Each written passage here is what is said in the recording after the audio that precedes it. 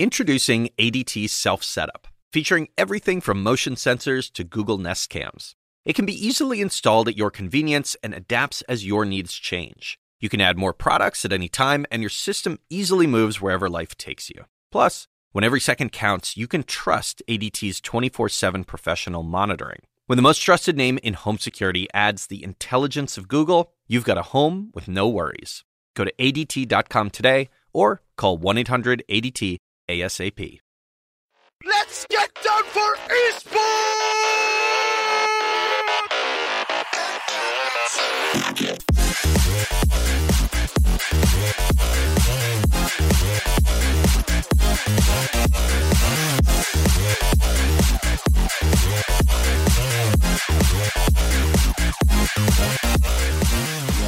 Hello, everyone, and welcome to another episode of Nerf This. I am Seven. Yes, I'm not Brian. It's Seven. There's no bass. All the bass is gone from your podcast. It's just me this week.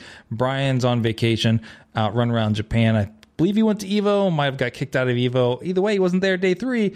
But joining me this week, we have the amazing, awesome, beautiful, handsome. I'm run out of adjectives. Kevin Hitt. Hello.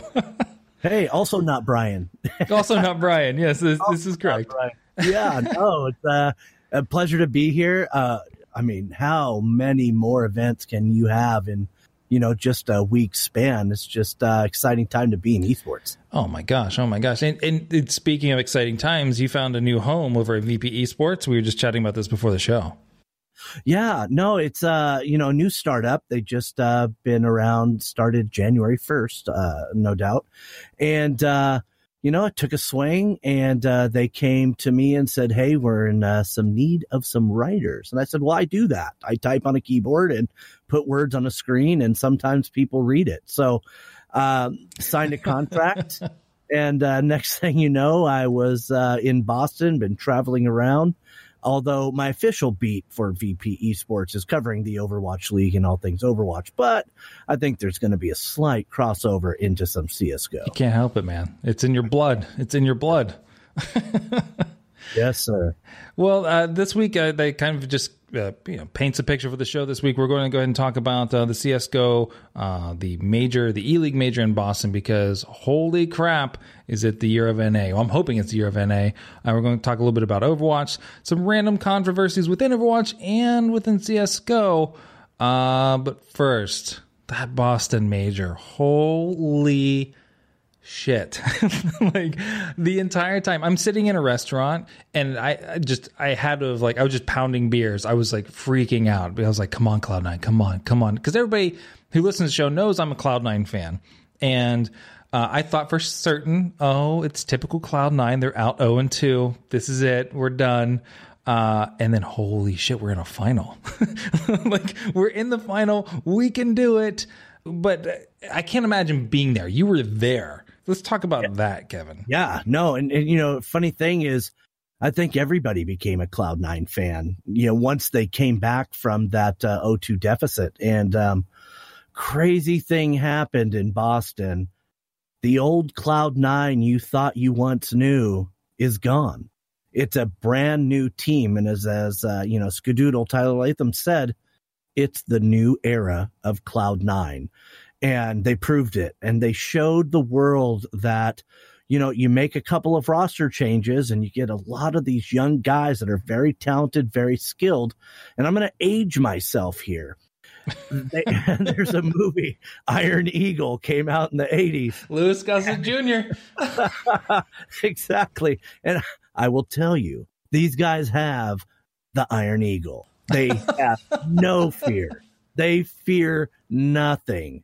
Tarek and Rush have just brought such a new feel to this squad that it doesn't matter who's on the other side of the stage. These guys are going to take care of them. And I can't tell you what we talked about before their finals, but it was really funny. I'll tell you that.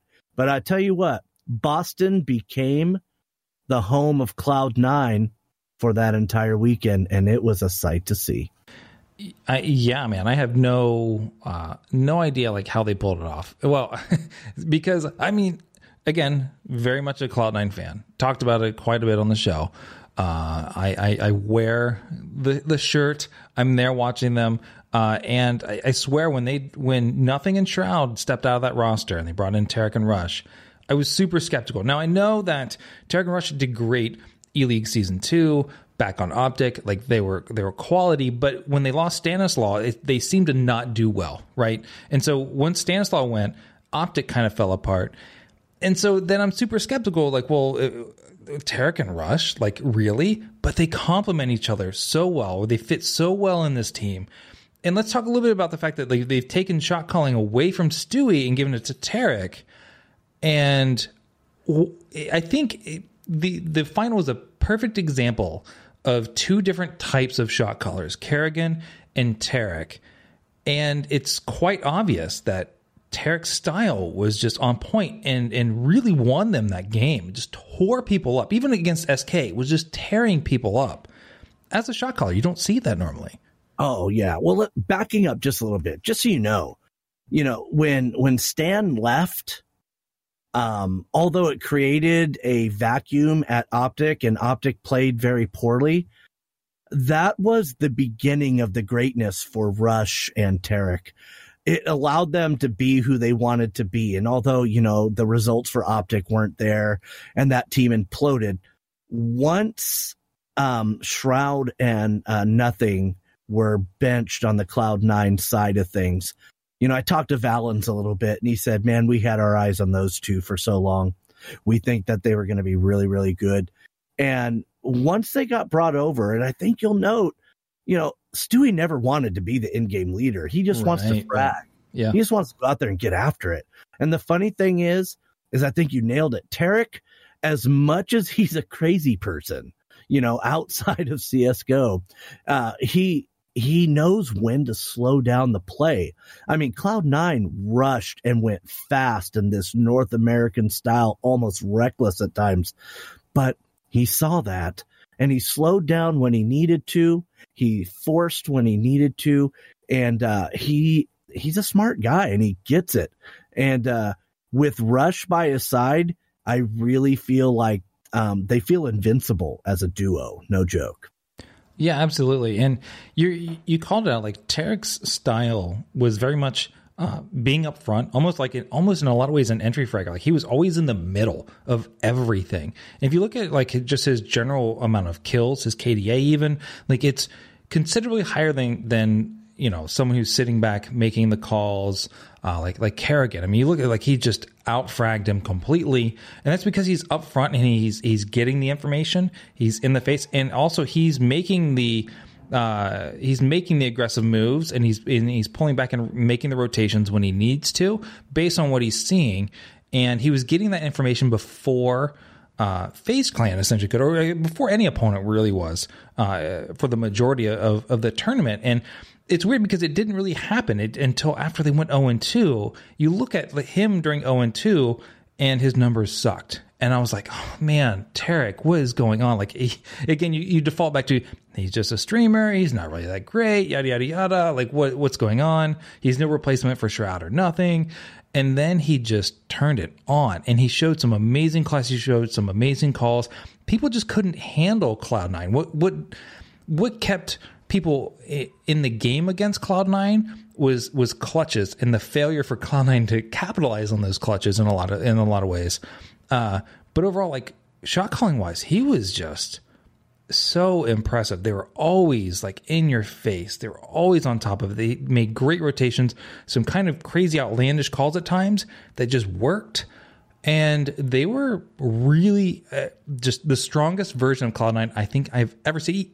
Even the version that beat SK Gaming in Brazil, still, they could have whipped that Cloud9's ass. Oh, for sure. And, here's the difference. The difference really was, look, Jordan and Shroud and Tyler, Skadoodle, and Automatic, they all are very similar in their personalities in terms of their in-game. They're all very stoic. They're all very, refined and calculated. And that's exactly what Cloud9 was needing to get rid of. They needed to get rid of a couple of those. And they needed to bring some guys that are in your face. Because what happens is, they will take the brunt of the punishment. And that actually allows, Automatic, Skadoodle, and Stewie to just play the game that they want to play, that they need to play. Because now they can be themselves. They don't have to aggro. This was Skadoodle's best major ever. Daddy. Yeah. That guy, he was all over the place with that op. And he's the longest tenured member of Cloud9. I talked to him at length about this team. And I'll tell you what, the funny thing, funny story, after the quarterfinal win, we made sure that we put his, his name tag in the middle of the stage as a joke, because we know that he doesn't like to talk and be the center of attention. So that was pretty cool. We put his name tag in the middle, but he did a little beatbox for us right before. So that was fun. But Tyler, Skadoodle came into his own, and Tarek and Rush allow him to be who he needs to be. And that is the strength of this Cloud9 team. Tarek and Rush allow the other three to be who they need to be. Yeah, and I think we saw a lot of that. We saw, Automatic, who's shown a lot of brilliance in the past. Give me an interview, by the way, that guy. Oh, really? Automatic wouldn't? Oh, he was salty, or just maybe it was superstition or something, but he was denying interviews left and right on the quarterfinal, semifinal rounds. So, in all honesty, it's funny because he had moments of brilliance, and he had moments where he kind of felt like it was kind of collapsing underneath. He wasn't pulling it off, and I've definitely seen him play better. But he was surrounded by everybody who was just really at the top of their game, right? Like, Skadaddy was rocking it. You had Tarek, who was just killing it. Rush was always seemingly there, right? And so they were so aggressive on rifles. They had such great entry frags. They were doing so well. They were always covering each other. They had great angles. Their utility was amazing. And so they were just... It was just a Cloud9 that nobody was used to seeing. Like, nobody, even FaZe was like, yeah, great, we're at Cloud9 in the final, we got this. And they nearly dropped that first round, right? They nearly dropped it on Mirage. It was really, again, Cloud9 giving it up. I think they were up, 8-1 at one point in time, 9-1, and then coming back and lose at 16-14. And really, that's why I was like, oh, it felt like we had the quality. It felt like we had, but we're going to drop it. But that whole thing just continued, and what it boiled down to was like Cloud9 just started getting those clutch plays, right? Skadaddy was doing great, and you had even Stewie, like, holy crap, like that double overtime. He's holding down point B on Inferno, and he's in a corner with the op, and they're running it's like 3-on-1, and he clutches it. Like, I was like jumping up in a restaurant, because it wasn't like 6 rounds beforehand, or actually at the beginning of Inferno, it's the pistol round, and that same exact setup, exact same spot, and he whiffs on all 3 people. I think he maybe tagged one half-assedly, but he whiffs on all 3, and they just turn and plow him down. And this time, I'm like, oh my God, he's in a corner with an op. There's 3 of them with rifles. This is done. And he's like, bam, bam, bam. That's it. And I'm like, he's a god. This is why I have a poster of him above my bed. Holy shit, man. You've renewed my faith. But it was just a scary moment. But they were doing that all game long. Oh, for sure. And think about it like this. This is not the same Cloud9 team. Think about it in terms of, we've seen Cloud9 have some tight maps and then just implode on the next map if they didn't win it. Yeah, I mean, these guys would just something would get in their head. They just wouldn't perform. This is the most mentally tough Cloud9 team you have ever seen. They don't care if they lose in terms of how they're going to perform the next map. It doesn't affect them. They still want to go out there and they're going to frag hard.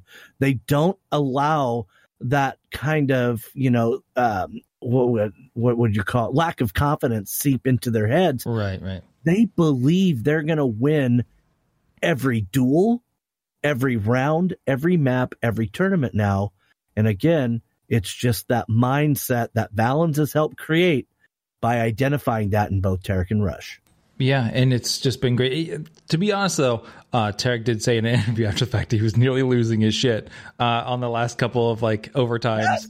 Your final, yeah, but look what happened. But they held it together. They totally didn't crumble. And so, but here's what's crazy: is like FaZe. I think a lot of people, probably 80% of the people, at least pegged them to win it.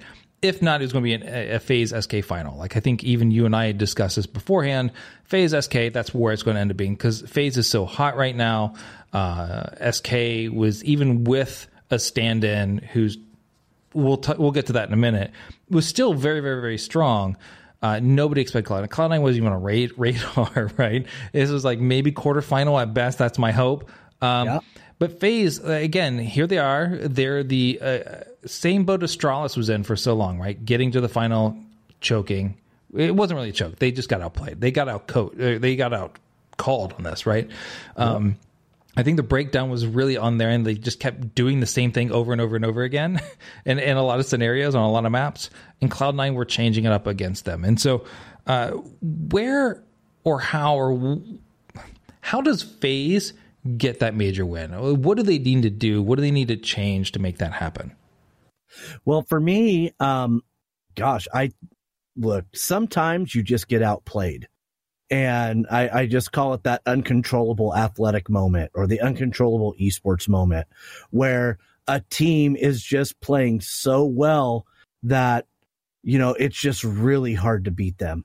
I think FaZe needed to win a couple more duels and they needed to finish. I mean, there were too many clutches that they were allowing to happen that lost them rounds that they needed to win. And I think if they would have stopped, 5 to 7 more clutches, I mean, look at how close these scores were, they probably win the major. But, Cloud9 pressured them. And again, when Cloud9 didn't fold, normally like they have done after, a close map loss, FaZe will tell you they weren't thinking about that. But I'll tell you what, as soon as the pressure continued on, that was when I knew Cloud9 was going to win this thing.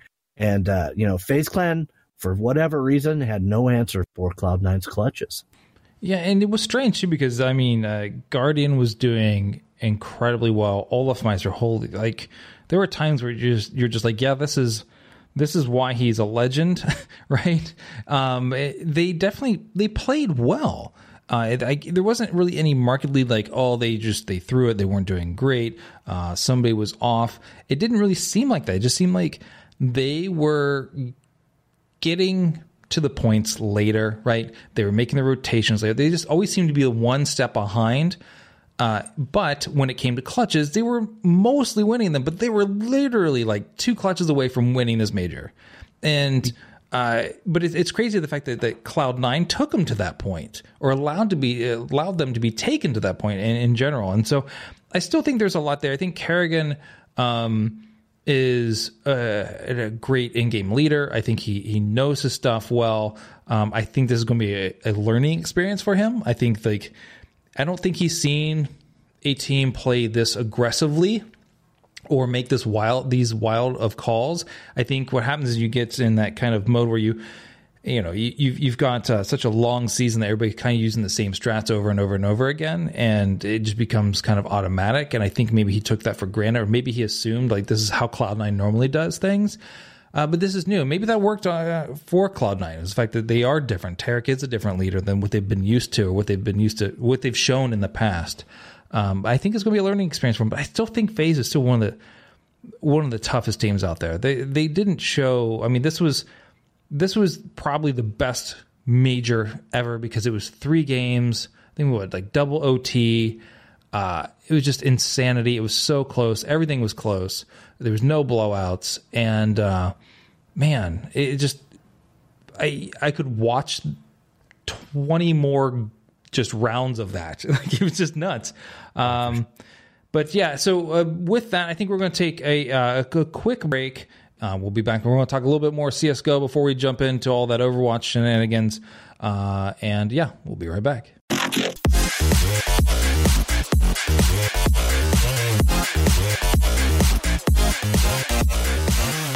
right, and we are back, and we're going to talk about some CSGO. Imagine that.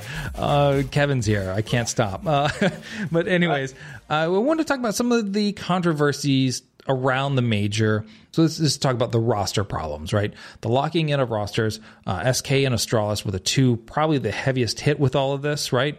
Astralis was not able to swap out device because of his illness or issues going on, health issues. And SK were forced to go without Bolt and were using Phelps, correct? Yes. And as a stand-in, right? So we've got two teams who weren't really running the way in which they thought they should be, but because of the amount of time that you have to lock in your rosters ahead of time, or just the way the major works in general, they weren't allowed to make those changes. So do you think Astralis and SK were so heavily affected by this that either one of them could have been in the finals had they had their druthers, so to speak? Yeah, it's a good question, and I'm going to go with no with Astralis and yes with SK. In terms of Astralis, they've just been playing poorly for a little while now, and I think now just with Kirby announcing that he left Astralis, I think we now are having some idea of that maybe there was some strife in the team. And so I think that was part of the reason why Astralis has not been performing as well as they have in the past. And then when you have SK, I mean, come on. SK has, two of the most talented players in the world on their team, and Fallen and Coldzera. And with Taco coming into his own and learning, he just gets better every day. And so with that, I really do think that if Bolts was with SK, that could have been a different story for them in Cloud9 in that semifinal match. As, Bolts is actually the perfect complement to this SK gaming squad. He is a quiet leader. He follows directions. He's very skilled. And he doesn't have an ego when it comes to having a position on the team, whether he's lurking, entry fragging, whatever. The guy's ego is always in check, and he's the consummate team player. So I do believe that SK, I mean, I would have loved to see that SK match with Bolts in there. But as far as Astralis, I think there were deeper issues than the one-person switch. I agree with you on Strauss, but I'm not sure I 100% side with SK on the issues, right? So one of the reasons is so you look at, was it Cologne? Was it ESL1 Cologne when Bolts, he was technically a stand-in then and they won it all. So they did it with a stand-in then, and then afterwards they made him part of the team, right? So that's when that all went down. And so they were very, very strong then. They were able to take down a lot of teams, or all the other teams. But leading up to this, I had heard that they chose to continue to practice with Bolts and not with Phelps. So they didn't do as much practicing for the major with Phelps as which they should have. And I don't know if that was because they either assumed... This one of those things Fallen answered that question. Fallen answered that question in press conference. So you bring up a good point. Fallen's, when asked about, the roster and things like that, he said, we would rather have fun and play with our brothers than win. True story. Okay. So all the bitching and complaining that all the SK fans had about all this was really just a moot point, being the fact that they were just there to have fun at the major, right? Well, they know they can win having fun. You know what I mean? Right, that's kind of the point, is that they don't want to play an entire weekend under pressure of not getting along and somebody acting out and things like that. They would rather have harmony amongst the team, and for this particular tournament anyways, instead of really trying to, what's the bigger picture here? The bigger picture is Bolts being on the team for the whole year, rather, because look, there's a lot of tournaments at the same price pool. And the major, and this is going to be sacrilege, and I apologize, but the major just isn't what it used to be. And so They wanted to make sure they were going to, practice with bolts so they could play with bolts so that they could win a lot of tournaments and not just worry about, the one. Yeah, but how much of this is kind of setting up for the cop out, right? You're like, well, seriously, that's what I got from it, right? When you don't practice with the person you're going into it with, you're either looking to recreate that narrative you got before, where it's like, wow, they did it all with a stand-in, and that's the narrative, like, oh, everybody's they're just so great because they can do it with a stand-in. Basically, 4-on-5 they win. Or in this case, they're like, well, we didn't make it. It's because we had a stand-in. So either way, you're either looked at as gods or like, oh, you're pitied upon because you didn't get the team you want. But you didn't practice, right? Had they practiced with him, even for however long, week, 2 weeks, whatever it may take, they knew that this was coming since what? Like roster locks were like late October, November. So they knew that this was going on for some time. And they chose not to practice it off of the major. And there was we're looking at January. So it's been quiet for a little while. There hasn't been a ton of stuff going on. So they had time to do it. They just chose not to because they'd rather do it with bolts. And I get the long-term vision. That makes sense. But there is no excuse that like in which 2 weeks of time to practice with the person you're going into a major with, you could have done it, but you chose not to have quote unquote fun, which ultimately I feel is just having a damn excuse. This is one of the only teams that can do that. Let's just true. This is one of the only teams that, even if you or I were playing on it, they should still make it to the quarterfinals. They could. I couldn't even figure out how to log my ass in. They'd still win it. With my minus 50 KD. They would still make it. I'm not discounting their quality or how well they play.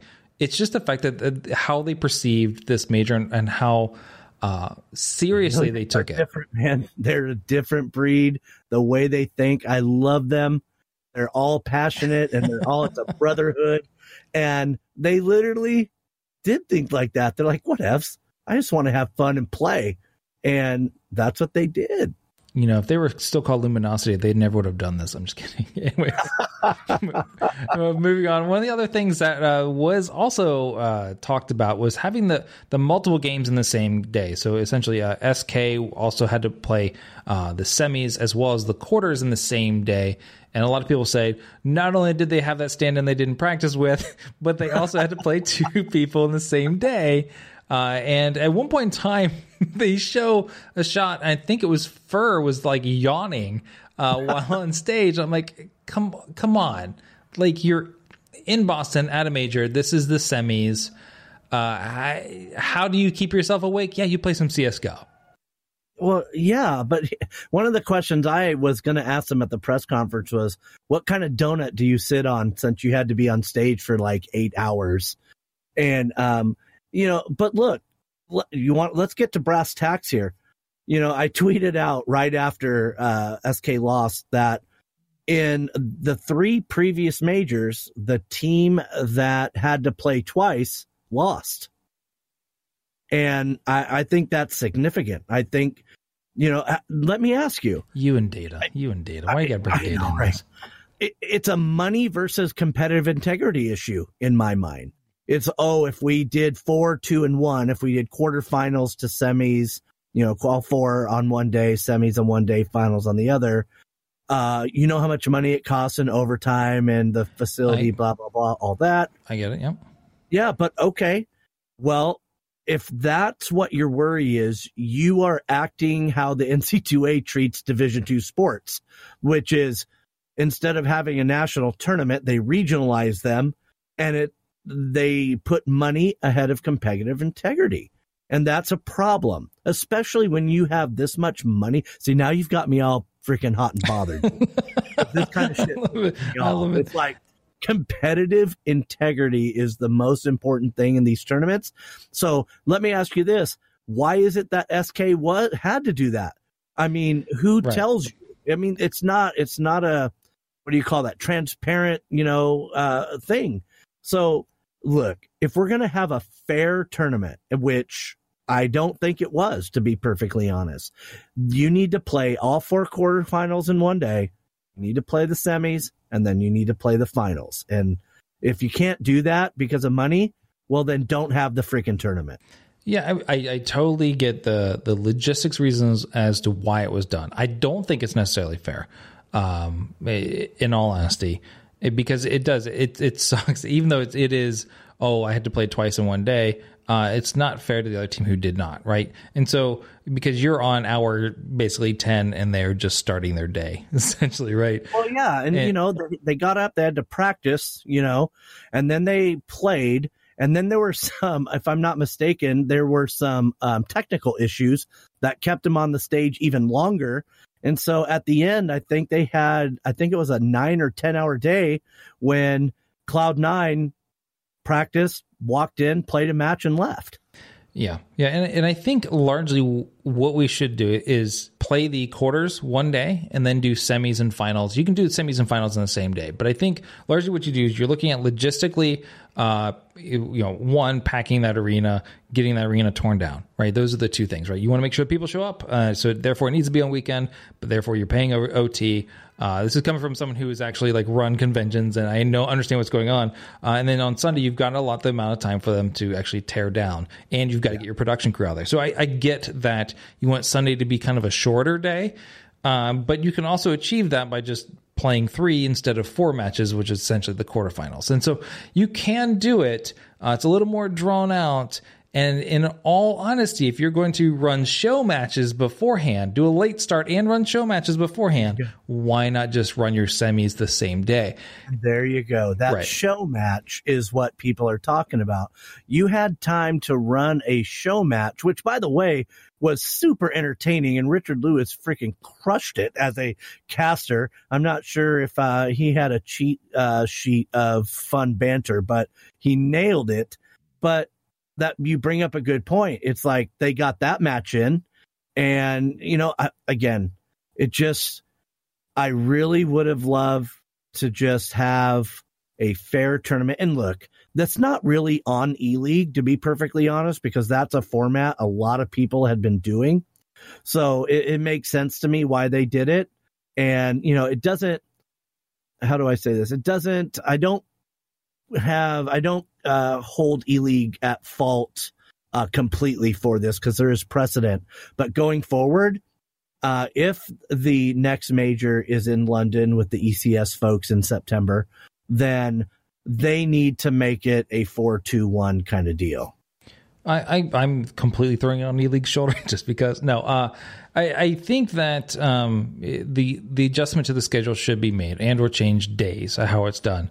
I think that those changes would be welcome, and or if you're coming from if the structure, not saying necessarily CSGO in general, if you have a losers bracket and they're coming through and they're playing through the losers bracket and they have to play twice in the same day, that's different. That's like a penalty for coming through losers bracket. But when everybody's on equal footing and you're essentially in the same bracket on the same level, I don't think that you should have to play 2 games in the same day. I'm giving SK a little bit of shit because of the whole not practicing piece, but it's true. They shouldn't have to. And in this case, I don't 100% think that they would have taken Cloud9, but it would have been a lot closer. But Cloud9 was just running so hot at that point in time. I don't think they were going to be stopped. That's obvious. I think if Cloud9 dropped 0-2 to FaZe, then people would be saying even more so SK should have been there, right? But the fact that Cloud9 took it, I think people can be like, well, maybe they were the real thing this tournament. And so therefore it's kind of quiet some people. But one of the other things I did want to chat about here, Kerrigan, after the fact, was very critical of some of the tournament structures. And how they were laid out. And I want to run this past you as well. He mentioned that because of the amount of tournaments, that qualifying doesn't always take into account other recent tournaments. In this case, FaZe can reach the quarters or semifinals of virtually all tournaments for the entirety of the year, but not one. And because of that one that they missed out on, they have to go through an entire qualifier round and so on and so forth to make another tournament. Do you think there needs to be some sort of change up to the system in terms of who gets invited or how you qualify based on previous placements in other tournaments throughout the year? Or do you think it needs to be this kind of rougher schedule where like, well, you still need to qualify for us because we're our own special snowflake. Man, oh God, the entire system needs to be shelved and redone. Just 100%. There is no reason to have the majors. And from what I understand, I mean, think about it. Where are we in February? I mean, doing the math, you have February, March, April, May, June, July. So now you have a major. If we're only doing 2 majors a year and you have one in January and one in September, it's crazy to me in terms of how, I mean, you've seen it. How many of these teams have the same freaking rosters, forever? And then the major system, it makes you not able to change. So if you've got, again, perfect example of karma would be the Immortal situation with 100 Thieves and the 100 Thieves, having to drop out, and then 100 Thieves having to can their entire CSGO operation. That tells you that the system is broken. It's just broken. And so here's what I would like to see. I would like to see a series of qualifiers, and I don't even want them broken down by region. I just want to have, so you have your 8 teams that are in the tournament, and I want to see qualifiers where the winner, let's say we have 8 qualifiers, and you're playing in those, and the winner of each of those 8 get to be, the challengers. Or if you're doing the same thing that, ELEAGUE did with the challengers, champions, challengers, all that stuff. So then you take the 2 teams. So you have 8 qualifiers you run. The winner of the qualifier is a legend stage entry. The second place team is a challenger stage. Like, there has to be a new system where you don't have to rely on your roster being the same every 6 months, because we know there's a lot of turnover. So I would like to see a brand new system, one of which that keeps rosters intact if it can. But if it can't, we need to have some adjustment to the rules so that if stuff happens, they can have a substitute more readily available instead of having to play with a coach. Part of the structure actually lending to the fact where teams kind of have to keep their roster together for a longer amount of time, in some ways feels a little bit better. Just in the fact that, because 2 years ago, CSGO was very much a shuffle of players constantly, and locking them in a little bit more helps, at least slows down the craziness. We don't have like the whole Luminosity SK bit. We don't have all the French teams just swapping players depending on what weekend it is. How'd that work out for Bolt and Steel? All right. I mean, it's 2 guys that did nothing wrong. I mean, 2 of the nicest guys on the planet, right? Yeah, you make a good point. Yeah, and they got gypped. Yeah. They didn't get sticker money. They didn't get winnings. Yeah. And so now none of them did. But the point is, if the rules are forcing kids like that to not be able to participate, the rules suck and need to be changed. Yeah. So what I'm saying is more so along the lines of, instead of locking it necessarily to individuals on a team, right? Or to every individual on the team, right? So for instance, I think it's Dota locks it to a team, but you have to have like 4 of the 5, I think, or 3 of the 5, at least. A majority of the players have to be from the original team that qualified essentially for it. And then that makes more sense to me, right? So in this case, Bolt and Steel would have been, there was no additional members of their team essentially playing. There was no other team essentially that they were locked in with, quote unquote, playing. So they should have been able to play. I agree with that. I don't think that they should have been locked up. That's kind of crap, because this is what they prepare for the entire time. And then they get thrown into some weird, like, random. They both own 1/5 of a slot. Right. And then they parlay that onto another team. Right, exactly. And on top of that, not even onto another team, but a team that is already qualified. Like, it's not like they're bringing a random team into it, but in the case of Bolts, SK was already there. They already had 4 of the 5 and were forced to do a stand-in versus someone who was basically a free agent or who wasn't no longer, but was on their team who was already qualified as well. That should have been washed, right? Like, okay, cool, got it. No big deal. I mean, I understand the changes. I think the system needs to exist in a way which gives players a little bit of security in the sense of like, hey, I've made it with this team. Sticking with the teams, the roster's kind of staying together a little bit longer than they had been in the past, but allows them to essentially qualify with certain points, right? It's kind of like this Hearthstone HCT piece, which is by no means even really a good system, but you qualify in terms of points throughout the year with different tournaments based on the strength and level of that tournament. So if it's like an open qualifier tournament and then you make it all the way to the end, cool, that's worth more points than just a specific invitee tournament so that people can't game the system. And that makes sense in the long run because you're gaining points to that team gets to make it. Maybe players on that team are associated with points, and therefore if a player leaves, you lose points, but you could still technically qualify and swap out. Whatever it may be, I think there needs to be some kind of change versus you're on a different team, you can't play. And that sucks. But I also agree in the fact that there's so much CSGO that making a team qualify for a tournament has actually become, for some teams, a red flag is we're just not going to do it. Like you look at like IEM Oakland was like really hampered by that year before last when teams were like, well, we didn't get an invite. They want us to qualify. We're not going to do it. And that's why some of these teams made sister teams or academy teams. And those have since been burnt down because of WESA. But it was because of that fact. Like, well, if you make us qualify, we're sending this group. If you don't make us qualify, we're sending our main people. And that's tournament running and not necessarily league running or points running towards a major. The system needs to be figured out. And it sounds like, well, there's a lot of tournaments and a lot of different people running them. There's not a lot of different people running them. It's mostly the same groups. Yeah, well, here's the thing.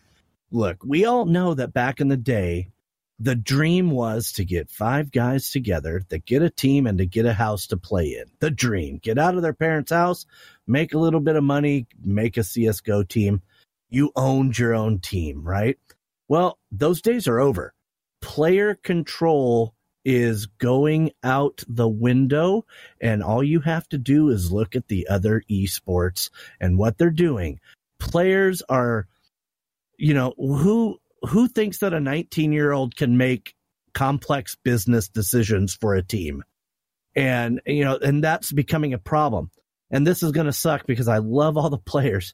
And I know that, it's just like, they are the ones doing the work. But it truly is just like traditional sports where, Clayton Kershaw, if the Dodgers make the playoffs and lose in the first round, he doesn't get to go pitch for the team that's in the World Series, okay, and get traded. But at the same time, it's the team that makes it. And I know Counter-Strike is sort of unique in that the team, and in terms of history and how people have said it, is that the team of the players. I think that it's going to start going to the organizational slots, but I think the players need more protections in those organizations, especially with Sir Scoots and the Counter-Strike Players Association that he's now championing. And I think you get more protections for the players, you give the slots to the organizations, and then, you put all those 3 together, and I think there's a synergy to be had there. Yeah, and we also saw this being somewhat addressed lightly by ESL, essentially announcing rules to their upcoming Pro League. They extended roster lock times till like February 7th to give people a little bit more time, especially after the major, to make any changes, which is good in Astralis' sense. And so I feel like, having, again, you're looking at different leagues, making different rules. Different tournaments making different rules, and we're just not ever going to have everybody seeing eye to eye. But if Valve instituted some kind of way, or this overarching way of giving certain tournaments or leagues weight towards these majors, then that makes a little bit more sense. If you understand what I'm saying, like, if you win ESL Pro League, you're automatically entered into the major, right? Or if you get so many points, if you come in second, you get so many points, and it depends. Like, you take on ESL 1 Cologne, you win that. Oh, cool. You're automatically in. If you get to, say, like quarterfinals, you get so many points. And so you have a group that's like a Mouse Sports, which is quarterfinals along the way, still able to make it because they've been performing well in tournaments, whatever. But then you have someone who's like VP, who because they won, or Liquid, because they placed well in one tournament, they're now invited to the next major but they haven't done shit anywhere else. Like that's the other end of the spectrum that you're like, well, wait a minute. like these teams haven't been performing, don't have to go through qualifications only because they performed well one time in one tournament last year versus someone like Astralis or someone like FaZe who's repeatedly performed well but is forced to play the extra matches and qualify. And I understand that, well, you know, tournaments are tournaments. They have their own rules. They can do their own thing. But we're at a point where, especially in the last 2 years, there's been so much CSGO that people have to make the decision whether they even want to go to your tournament, well, depending on how many games they have to play. And that it's just a rough spot to be in. Now, let's talk a little bit more about some other CSGO stuff here. One of the things in terms of qualifications that Kerrigan also brought up was the fact that there needs to be more spots for qualifications for CIS teams. Now, this past tournament, the major one, the biggest kind of out of nowhere narratives was QB Fire. Even in some cases, like you've got like Vegas Squadron, some of these other teams that are not necessarily like your high end, like your top 10 even really teams that you would normally expect in every major or every tournament. But you've got like QB Fire coming out of nowhere and performing so well. And they're coming from the CIS region. They came through qualifier. And who knows how many other QB Fires are out there. But they're limited because they are from the CIS region. So they only get so many chances to even make the major. Well, yeah. And I mean, what a great story they are too. I mean, you know, out of nowhere, come from that particular region and, you know, make the quarterfinals. And that's why I really like my qualification, I guess, road show where it doesn't matter what region you're from.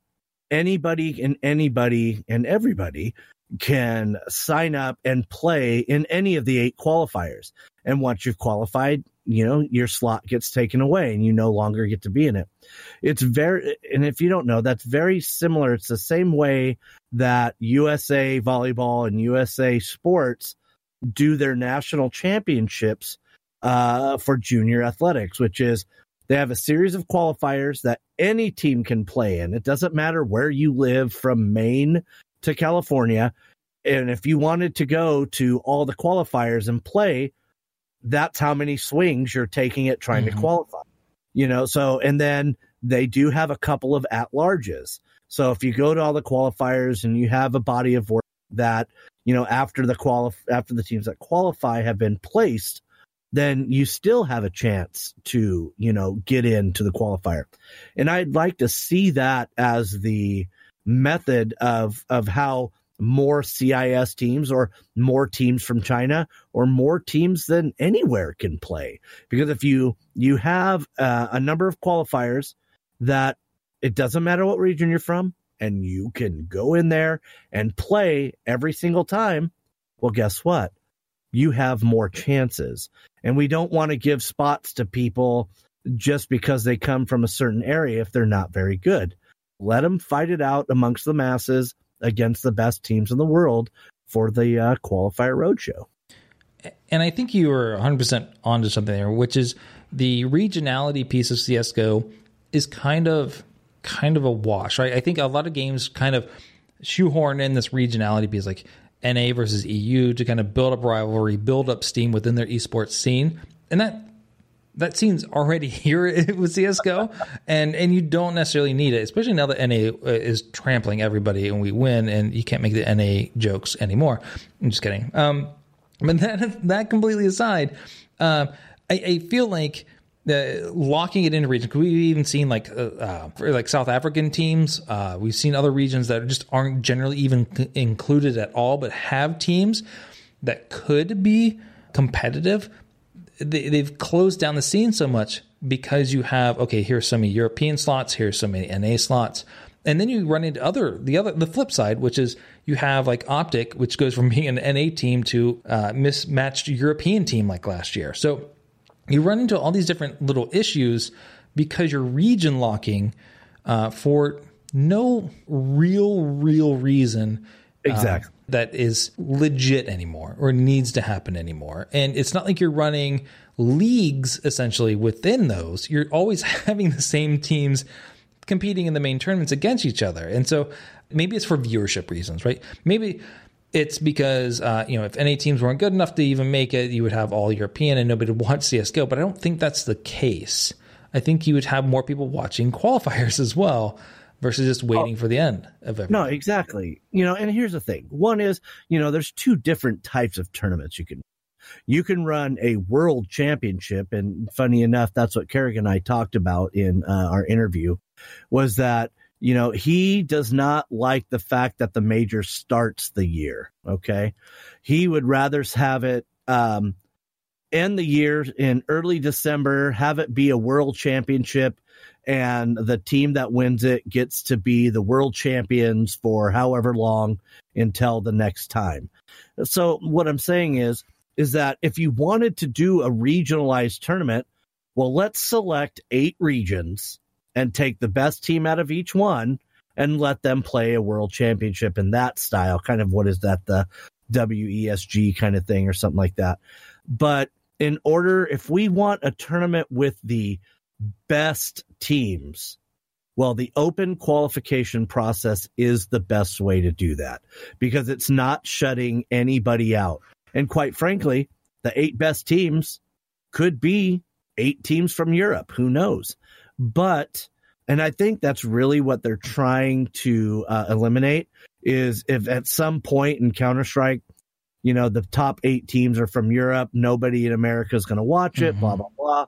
But at the same time, look, if you have, those legends, you'll have a couple, you'll have an NA team, you'll have some teams. But the open qualification circuit is, I think, a must, and it eliminates regions and just gets the best teams here. I'm laughing to myself a little bit because I'm starting to think like the way in which Cloud9 started off this tournament, this major, like they probably wouldn't have even qualified. It felt like had they not been an NA team in the NA lane being a little easier to drive in to get into the major. But that aside, I think we're going to go ahead and take a quick break, come back with some Overwatch because we have talked so much CSGO. I love it. And we'll be back in just a second.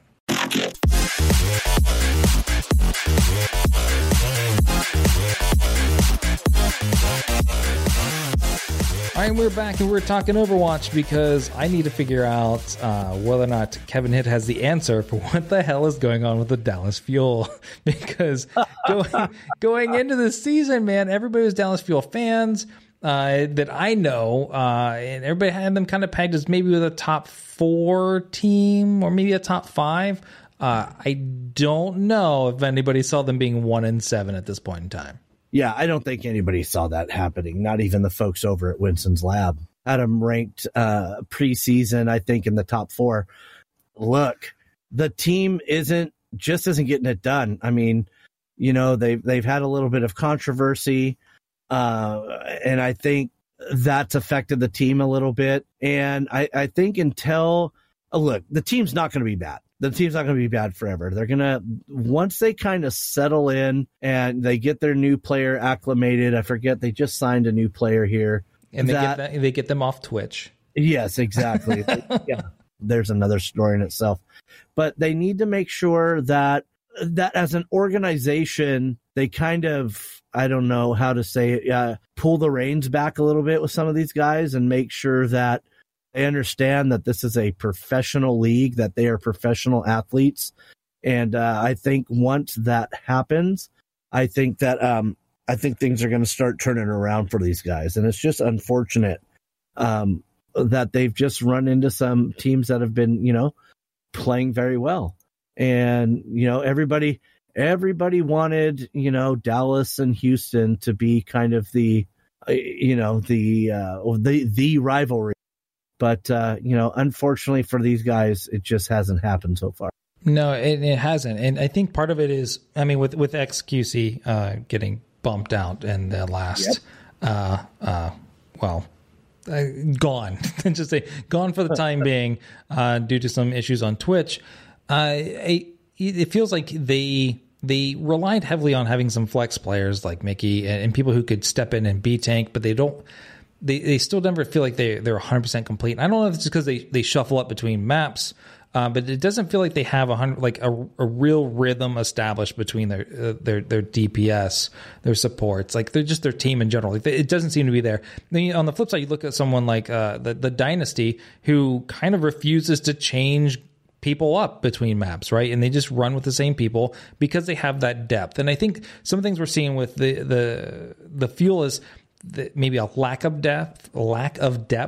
Or just, I guess that accompanies that the inability to create good team comps or counter comps on the correct map. And I think that's what we're running into is they need to find a little more flexibility or depth or sort out who is the best crew for which map. And I think they're still trying to figure that out.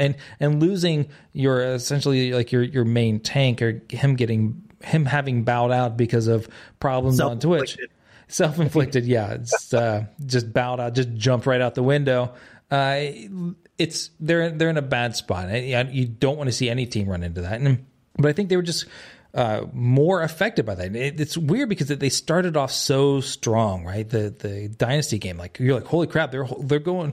That first map on like Anubis was like toe to toe. They took it, and I'm like, whoa! They are top 4. And then almost every game after that was like, who is at the wheel right now, and can we take them off prescription meds? Because it's something happened. Like they just stopped caring. And even so, we look at like this last round or this week. I think it was like the first round of games. I can't remember who they were against, but they were running like just just the most boring 2 DPS comp. Nobody cared, and they lose. No doubt, but. There's some definite issues here with the Fuel, and I don't think that they're going to sort it out this part of the season. So yeah, stage 1 is just going to be a loss for these guys, basically. And I think you're absolutely right.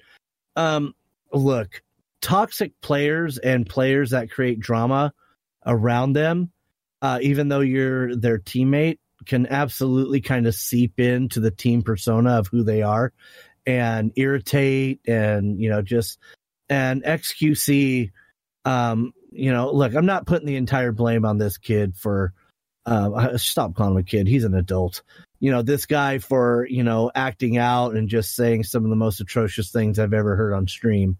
But think about it like this. He let his team down. When you're a professional and you do something that takes you out of the lineup that you've been practicing with, you've let your team down, and he has let down the other 5, starters on this team. And, because come on, they'd been practicing with a set lineup, doing what they needed to do. And then all of a sudden, because of stupidity, you're going to change the whole makeup of the team, change some of the, most played comps and underperform. And that's exactly what's happening right now. So it's really disappointing to see. I hope they can bounce back. Kai is one of my all-time favorite coaches and guys. The guy knows what he's doing. He builds teams on personalities.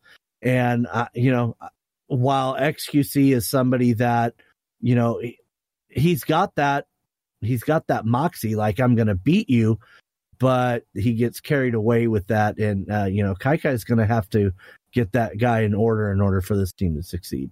So there's a couple different, I guess you could be on a couple different sides of the fence here when it comes to XQC. And part of it, I can agree with the man, which is things that he says on stream should not be taken into account of what he is doing for Overwatch League. That in some way, shape, or form holds some truth. Now, the thing with him getting, kicked out of basically stage 1 was largely because of him attacking another Overwatch player. within on his stream, and that is what they found as being the key issue. Now, regardless of what side of fence you choose, or you think that I'm choosing, I still believe you need to be a good human being. And what comes out of this man's mouth largely when he is streaming is just indicative of being a shitty person. And I don't think you can make the case or defend him when he's repeatedly just doing or saying just crap you shouldn't say. And I think in some ways, shape or form, there is definitely some mental issues going on there. And I'm not like kind of laughed at because I'm just making the call, but not because he actually has it. Like it's hard to tell, but I think there's something underlying wrong there. I don't know if it's a cultural thing of just cultural video games being toxic, or there's actually a something mentally going on in which he needs to address. And that could be it. I know a lot of people who are streamers, they stream the same game all the time. They run into things like depression, they have issues, and it's just a tough spot to be in. But one of the things that did happen, what I'm kind of segueing into is Monte Cristo actually came out and kind of, sort of, but didn't really defend him. He tweeted and he says, "I'm sure most of us are grateful we didn't have a spotlight or a platform for all our dumb teenage or early 20 thoughts. I know I am. Let's choose compassion until malicious intent is definitively proven." He shouldn't speak so eloquently when I've been drinking. So, but what came out of this was DJ Wheat over at who's actually the director of Twitch Studios. He says, I read this as it's okay to be racist and disrespectful before you're 25, but it's not okay. It's not absolutely not okay. And so I think you're seeing like the two different sides of the fence within that clash. Granted, on Twitter drama, but you see people like he's a kid, like you had said, but he's not a kid. He needs to be respectful. He needs to be a normal human being. It's just still not okay, no matter what his intent was. No, exactly. And here's the thing. Let's be real honest. Before I was an esports writer, I was in law enforcement. Before I was in law enforcement, I was a lifelong volleyball coach, having coached high school, college, and then with the women's Olympic team. This sounds like a National Lampoon, like the plot line to it. Let's just go. Yeah, exactly.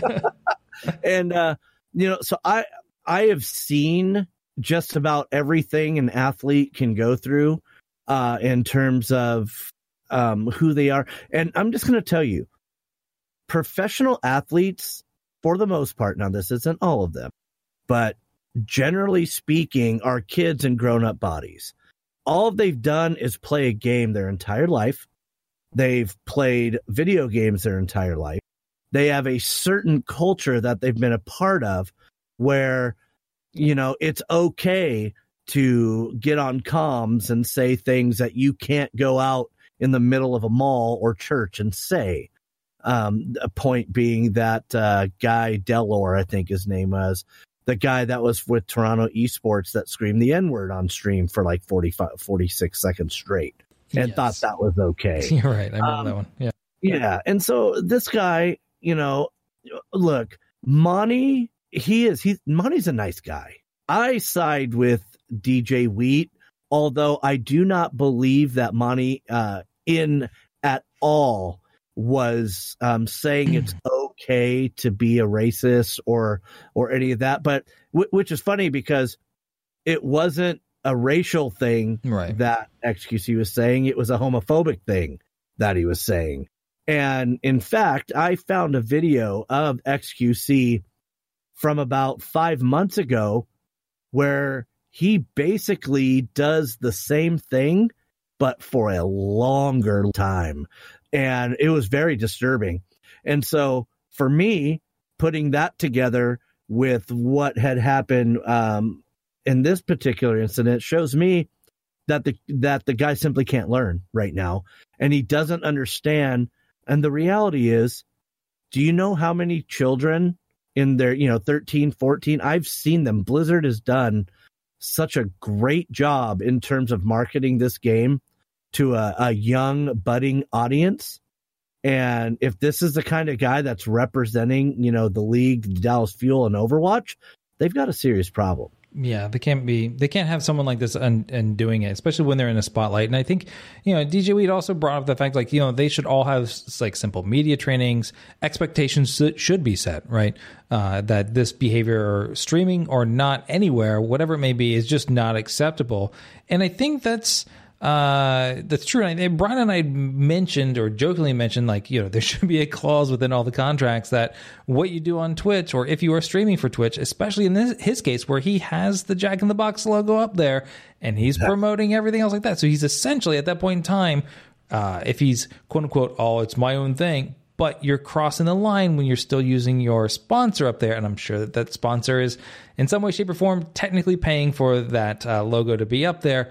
You're still doing it in favor of Overwatch League. And so therefore you should still keep your cool and not go on these stupid ass rants. Get yourself a podcast, do your own rant. But it's true. I think you just media training, setting expectations needs to be there. It's tough because there isn't a ton of precedent because it's such a new league. And this kind of stuff, the only real precedent is set is just, other esports, leagues and events and teams and things doing those sorts of shenanigans. But it's just a tough spot for Blizzard to be in. And XQC, because he just doesn't understand, because he's not learning. He's a toddler. It's not tough to not tell some guy to go suck more dick. That's being true. In control of your own person. Yeah. And it just so happens that the guy he was talking to is gay. And now, did he mean that? Now, look, I've known people that just go for the most vicious insult they can to hurt you, even though they're not homophobic or racist or whatever. But you just don't do that. You don't do that. And the guy's got a repeated pattern of it. And so that's what really bothers me, when a guy like that has said the same thing before. And look, the bottom line is, just like in any professional sport, what you do outside of the game, whether you think it's right, wrong, or indifferent, directly affects your brand, your team, the league. And that's why you see people get suspended for the dumb things they do, even when they're not on the clock. This is the truth. So let's talk about backfilling XQC's spot here. We a little bit with the new rules, the roster rules for Overwatch League were recently announced, and I think you actually had something up on VP Esports talking about the changes. Can you go a little in depth on what the announcement basically was, or what the rule set is? Yeah, which is great. This is the kind of stuff that makes me happy. Having that kind of transparency where people know the rules. So, if something happens, we have some context. But, starting on Monday, January 22nd, that was the beginning of the free agent signing period, which means basically, any of the 12 teams can sign any player that's not currently under contract for any of the other 11 teams, which is great. So, anybody that's over the age of 18 that, these teams think are quality that can, help bolster the roster, think Florida Mayhem and all 6 of their players. And, adding a couple more, or, after this stage, seeing what they need in order to, what they think they need to get better, they can sign players starting on that date. And then the players that they sign will be added at the beginning of stage 2. So right on about February 21st, they'll those players that they sign during this free agent period, and then they'll be able to add them to the roster. Now, this is actually good for Mayhem, who, like you mentioned, are running with only 6 people. So them being 1-7 and having 6 people means they have plenty of spots left open to kind of fill in the gaps that they need to not be 1-7 anymore.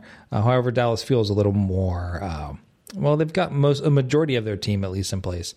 They still have spots, I believe, open, right? I think like maybe 1 or 2. Yes, I think. They do. Yeah, Dallas does for sure. Yeah. So, but Mayhem could just basically get a whole nother team if they want. Yeah, they can go. They have 6 spots, and looking over Dallas Fuel's roster, They have 3 spots that they can sign. So yeah, there's definitely some wiggle room for these guys to. And if Florida Mayhem, if you're listening, please go out and sign some people, because you're one food poisoning away from playing 3-on-6. You're just one. You're like one missed flight or from being like Philadelphia Fusion preseason. So I wanted to chat about a couple other things that are kind of floating out there in the ether that's happened in the last week or so. It's been a pain getting the show put together in the last 2 weeks because of technical difficulties. Brian being deported to Japan. Not really deported, he just ran there anyways. But we had 2 big signings or exclusivity deals around CSGO signed up here. We've got ESL signed a CSGO deal with Facebook, and ELEAGUE signed their CSGO deal with Twitch. What are your thoughts about the exclusive deals? And yeah. Let me just say, so in the Hell funny of a thing, throw right there. And yeah. No, I caught it with both hands. It's funny because, when Kevin Naki was working with us at WWG and we had our esports today on Sirius XM, one of our last shows of 2016 was that, 2016 was that going forward, the biggest stories in esports are going to be exclusivity deals for broadcast. It just seemed like the natural progression of what's going to happen. Because, look, I think it was Fox may have just won Thursday Night Football, bidding more than anybody, or ESPN, I think it was, bidding more than everybody. Go figure. And I think it's great. I think it breeds competition, and I am so happy that ESL signed this deal with Facebook. I think Facebook is the perfect. Think about it like this. A lot of people shit on ESL and Facebook saying, oh, this is a crappy deal, blah, blah, blah. Show me another platform with that many people that you can reach. Yeah. And let's just get 1%. Let's get half of 1% of all the people on Facebook watching CSGO on Facebook. Watch what happens. The numbers will be astronomical. So I look at it as a win for ESL, win for Facebook, win for the fans, because the production isn't going to change. They're just streaming it on a different service. And as soon as they figure out whether you can clip things out and, copy some video so you can make your best plays thing on YouTube, well, they'll have that figured out. So I'm stoked on that. I'm stoked on the ELEAGUE deal with Twitch because, I have to say, I really think the folks at ELEAGUE are the gold standard of broadcasting. Obviously, they've turned their, TBS studios and all their knowledge, with the NBA on TNT, with their basketball tournaments, NC2A, they've turned that into the production model for CSGO. And for them to sign that deal with Twitch, hey, it gives us 2 different places to watch, and we're going to find out which one we like the most. But at the same time, I think we watch them both anyways. And I think it's going to grow the game. And that's what matters, growing the game. Yeah, I think largely it just being accessible online is what people want, right? And so, I mean, we saw a lot of pushback when there was only going to be the very first ELEAGUE final was only going to be on TBS and not on. Weren't going to have the additional stream on Twitch, and there was just a lot of pushback. And I understand the logistics issues and technology issues, and even things with broadcast rights and commercials and so on and so forth, and revenue streams. I get all of that, and so I think the platform piece is really, if anything, it's a win for the tournament throwers, right? So if you're ESL and Facebook wants to give you money to throw it online in their space, you're like, yeah, sure, because it's not cheap throwing a tournament. Same thing as if you're ELEAGUE, especially when it's Twitch and you're going to be there anyways. Sure, I'll take an exclusive deal because I probably wasn't going to go to the other place anyways because I've already established my home here. I think it's more of a jump for ESL to Facebook than it is for ELEAGUE to Twitch, obviously.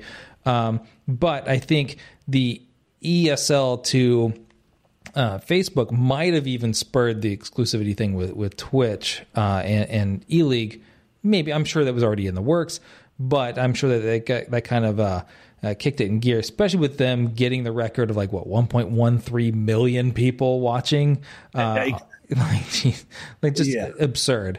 And so I think it's win for ELEAGUE and it's win for ESL. I know ESL did come out and there was a post on Reddit where they were apologizing for some issues that they had with the streaming on their very first run on Facebook. So it didn't necessarily go without a hitch. There was some production stuff going on. But I mean, if I'm at Facebook, it makes sense. This play to get ESL with the amount that they stream, especially if you're getting with any the ESL 1 tournaments, which I'm not sure if it's 100% the tournaments or if it's just their pro league stuff. But Facebook is even, I think it's as of this past week, Mark Zuckerberg is it Zuckerberg? I just yep. Okay, cool. For some reason, I was thinking Gutenberg, and I just totally went back to the 80s or 90s.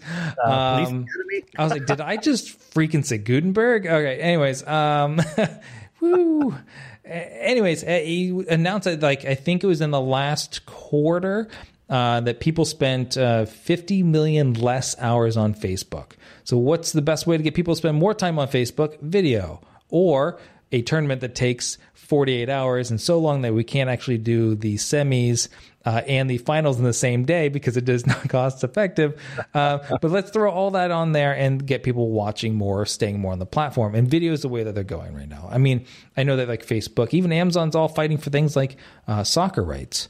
And so you're going to see, my assumption is you're going to see soccer even stripped away from your traditional broadcast networks like NBC. It's weird. You're not wrong, because I can tell you I've got some, what do I call them? My Game of Thrones, my little birds out there are telling me that there are some big things coming from a major sports broadcaster. And they may be bringing some programming to Twitch and or, what do you say? They might be trying to acquire said platform. This is just what I'm hearing. Interesting. Yeah, I mean, we've seen a lot of dabbling like NFL and everybody else like that, kind of tinkering with Twitch and trying to get that audience. Because, I mean, when you look at traditional sports and they're losing that kind of that customer segment or that viewer segment, in Twitch and these platforms have it, they all want it, right? And Twitch has it. And I feel like for the longest time, I was talking about how Twitch was kind of fighting this exclusivity war. And I was like, well, people are just going to come to this platform anyways. And because they've already established Twitch, you've seen things like, what was it, Hitbox came out and they just kind of didn't really do it. You've got Mixer coming out and Mixer's still struggling. YouTube gaming, you've got all these people trying to be Twitch and they're not able to do it. And even some exclusive deals still aren't helping them. But when you start getting into the bigger networks and everybody's trying to lock down an exclusive deal with a team or a league, whatever, I don't know. What I want is a central TV guy that'll tell me what tournament, what he's Splice TV, man. Remember those guys? They worked their butt off to have the they had a schedule and a TV schedule and what events were happening, and Marty crushed that. It was so good for so long. But you're right. We need a esportstvguide.com where we can see where everything's going. I just saw on Reddit the other day where somebody built an API for it, or it had used an API from one of the tournament, Battlefy maybe even, and so it was able to tell you when the tournaments were taking place and yada yada yada. It wasn't 100% a complete listing, but it was still that kind of setup. And I think I bookmarked it and saved it somewhere on my system. But I was like, oh, this is kind of nice, because that's the kind of thing that I need, because there's so much esports going on right now. That would be nice to know. And so maybe we're rare birds in the fact that we like to watch multiple esports. But I digress. We've gone down a whole nother path here. But just old men sitting on yelling at the TV guide and stuff. Yelling at the clouds. Anyways, with that, I think we're going to go ahead and wrap it up and call it a show. Kevin, I do want to give you a chance to give a shout out to where people can find you, chat with you, yell at you, send you funny gifts. let it fly, man. Yeah, challenge me. You can find me at obviously at vpesports.com, where all my work is being seen right now. But you can also find me on Twitter at Kevin_hit. And, I reply to everybody that comes my way. Nice or not. Don't start fights with Kevin. You can also check us out, our latest episodes every week, as long as technology allows us to produce those episodes on iTunes, Overcast, Podcasts, and TuneIn, or basically on nerfthis.gg. We also have the Discord server, which you're more than welcome to drop in, throw out some news stories, things you might want to hear on the show, or just hang out and chat with us. That's at nerfthis.gg/Discord. It's pretty easy to remember. You can go ahead and hop in there and tell us what's up. Kevin's here now. He just joined. Anyways. I'm here. And I'm not Brian. And Brian, I hope everything is good in Japan, my man. You're a big man in Japan.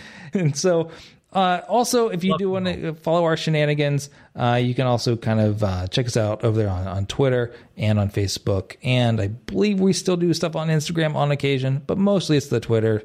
And that's NerfThisGG or NerfThisCrew on Twitter. And Kevin, thanks again, man, for being super flexible, coming out, hanging out with me, talking some CSGO. I love it. I normally just talk Hearthstone, but I love CSGO. No, you guys, it's obviously always great to be here. It's one of the most knowledgeable podcasts that I've listened to, and I'm better for having been here. Yeah, fake it till you make it. That's our motto. All right, with that, we're going to go ahead and call it a show, and I'll talk to everybody next week or in Discord.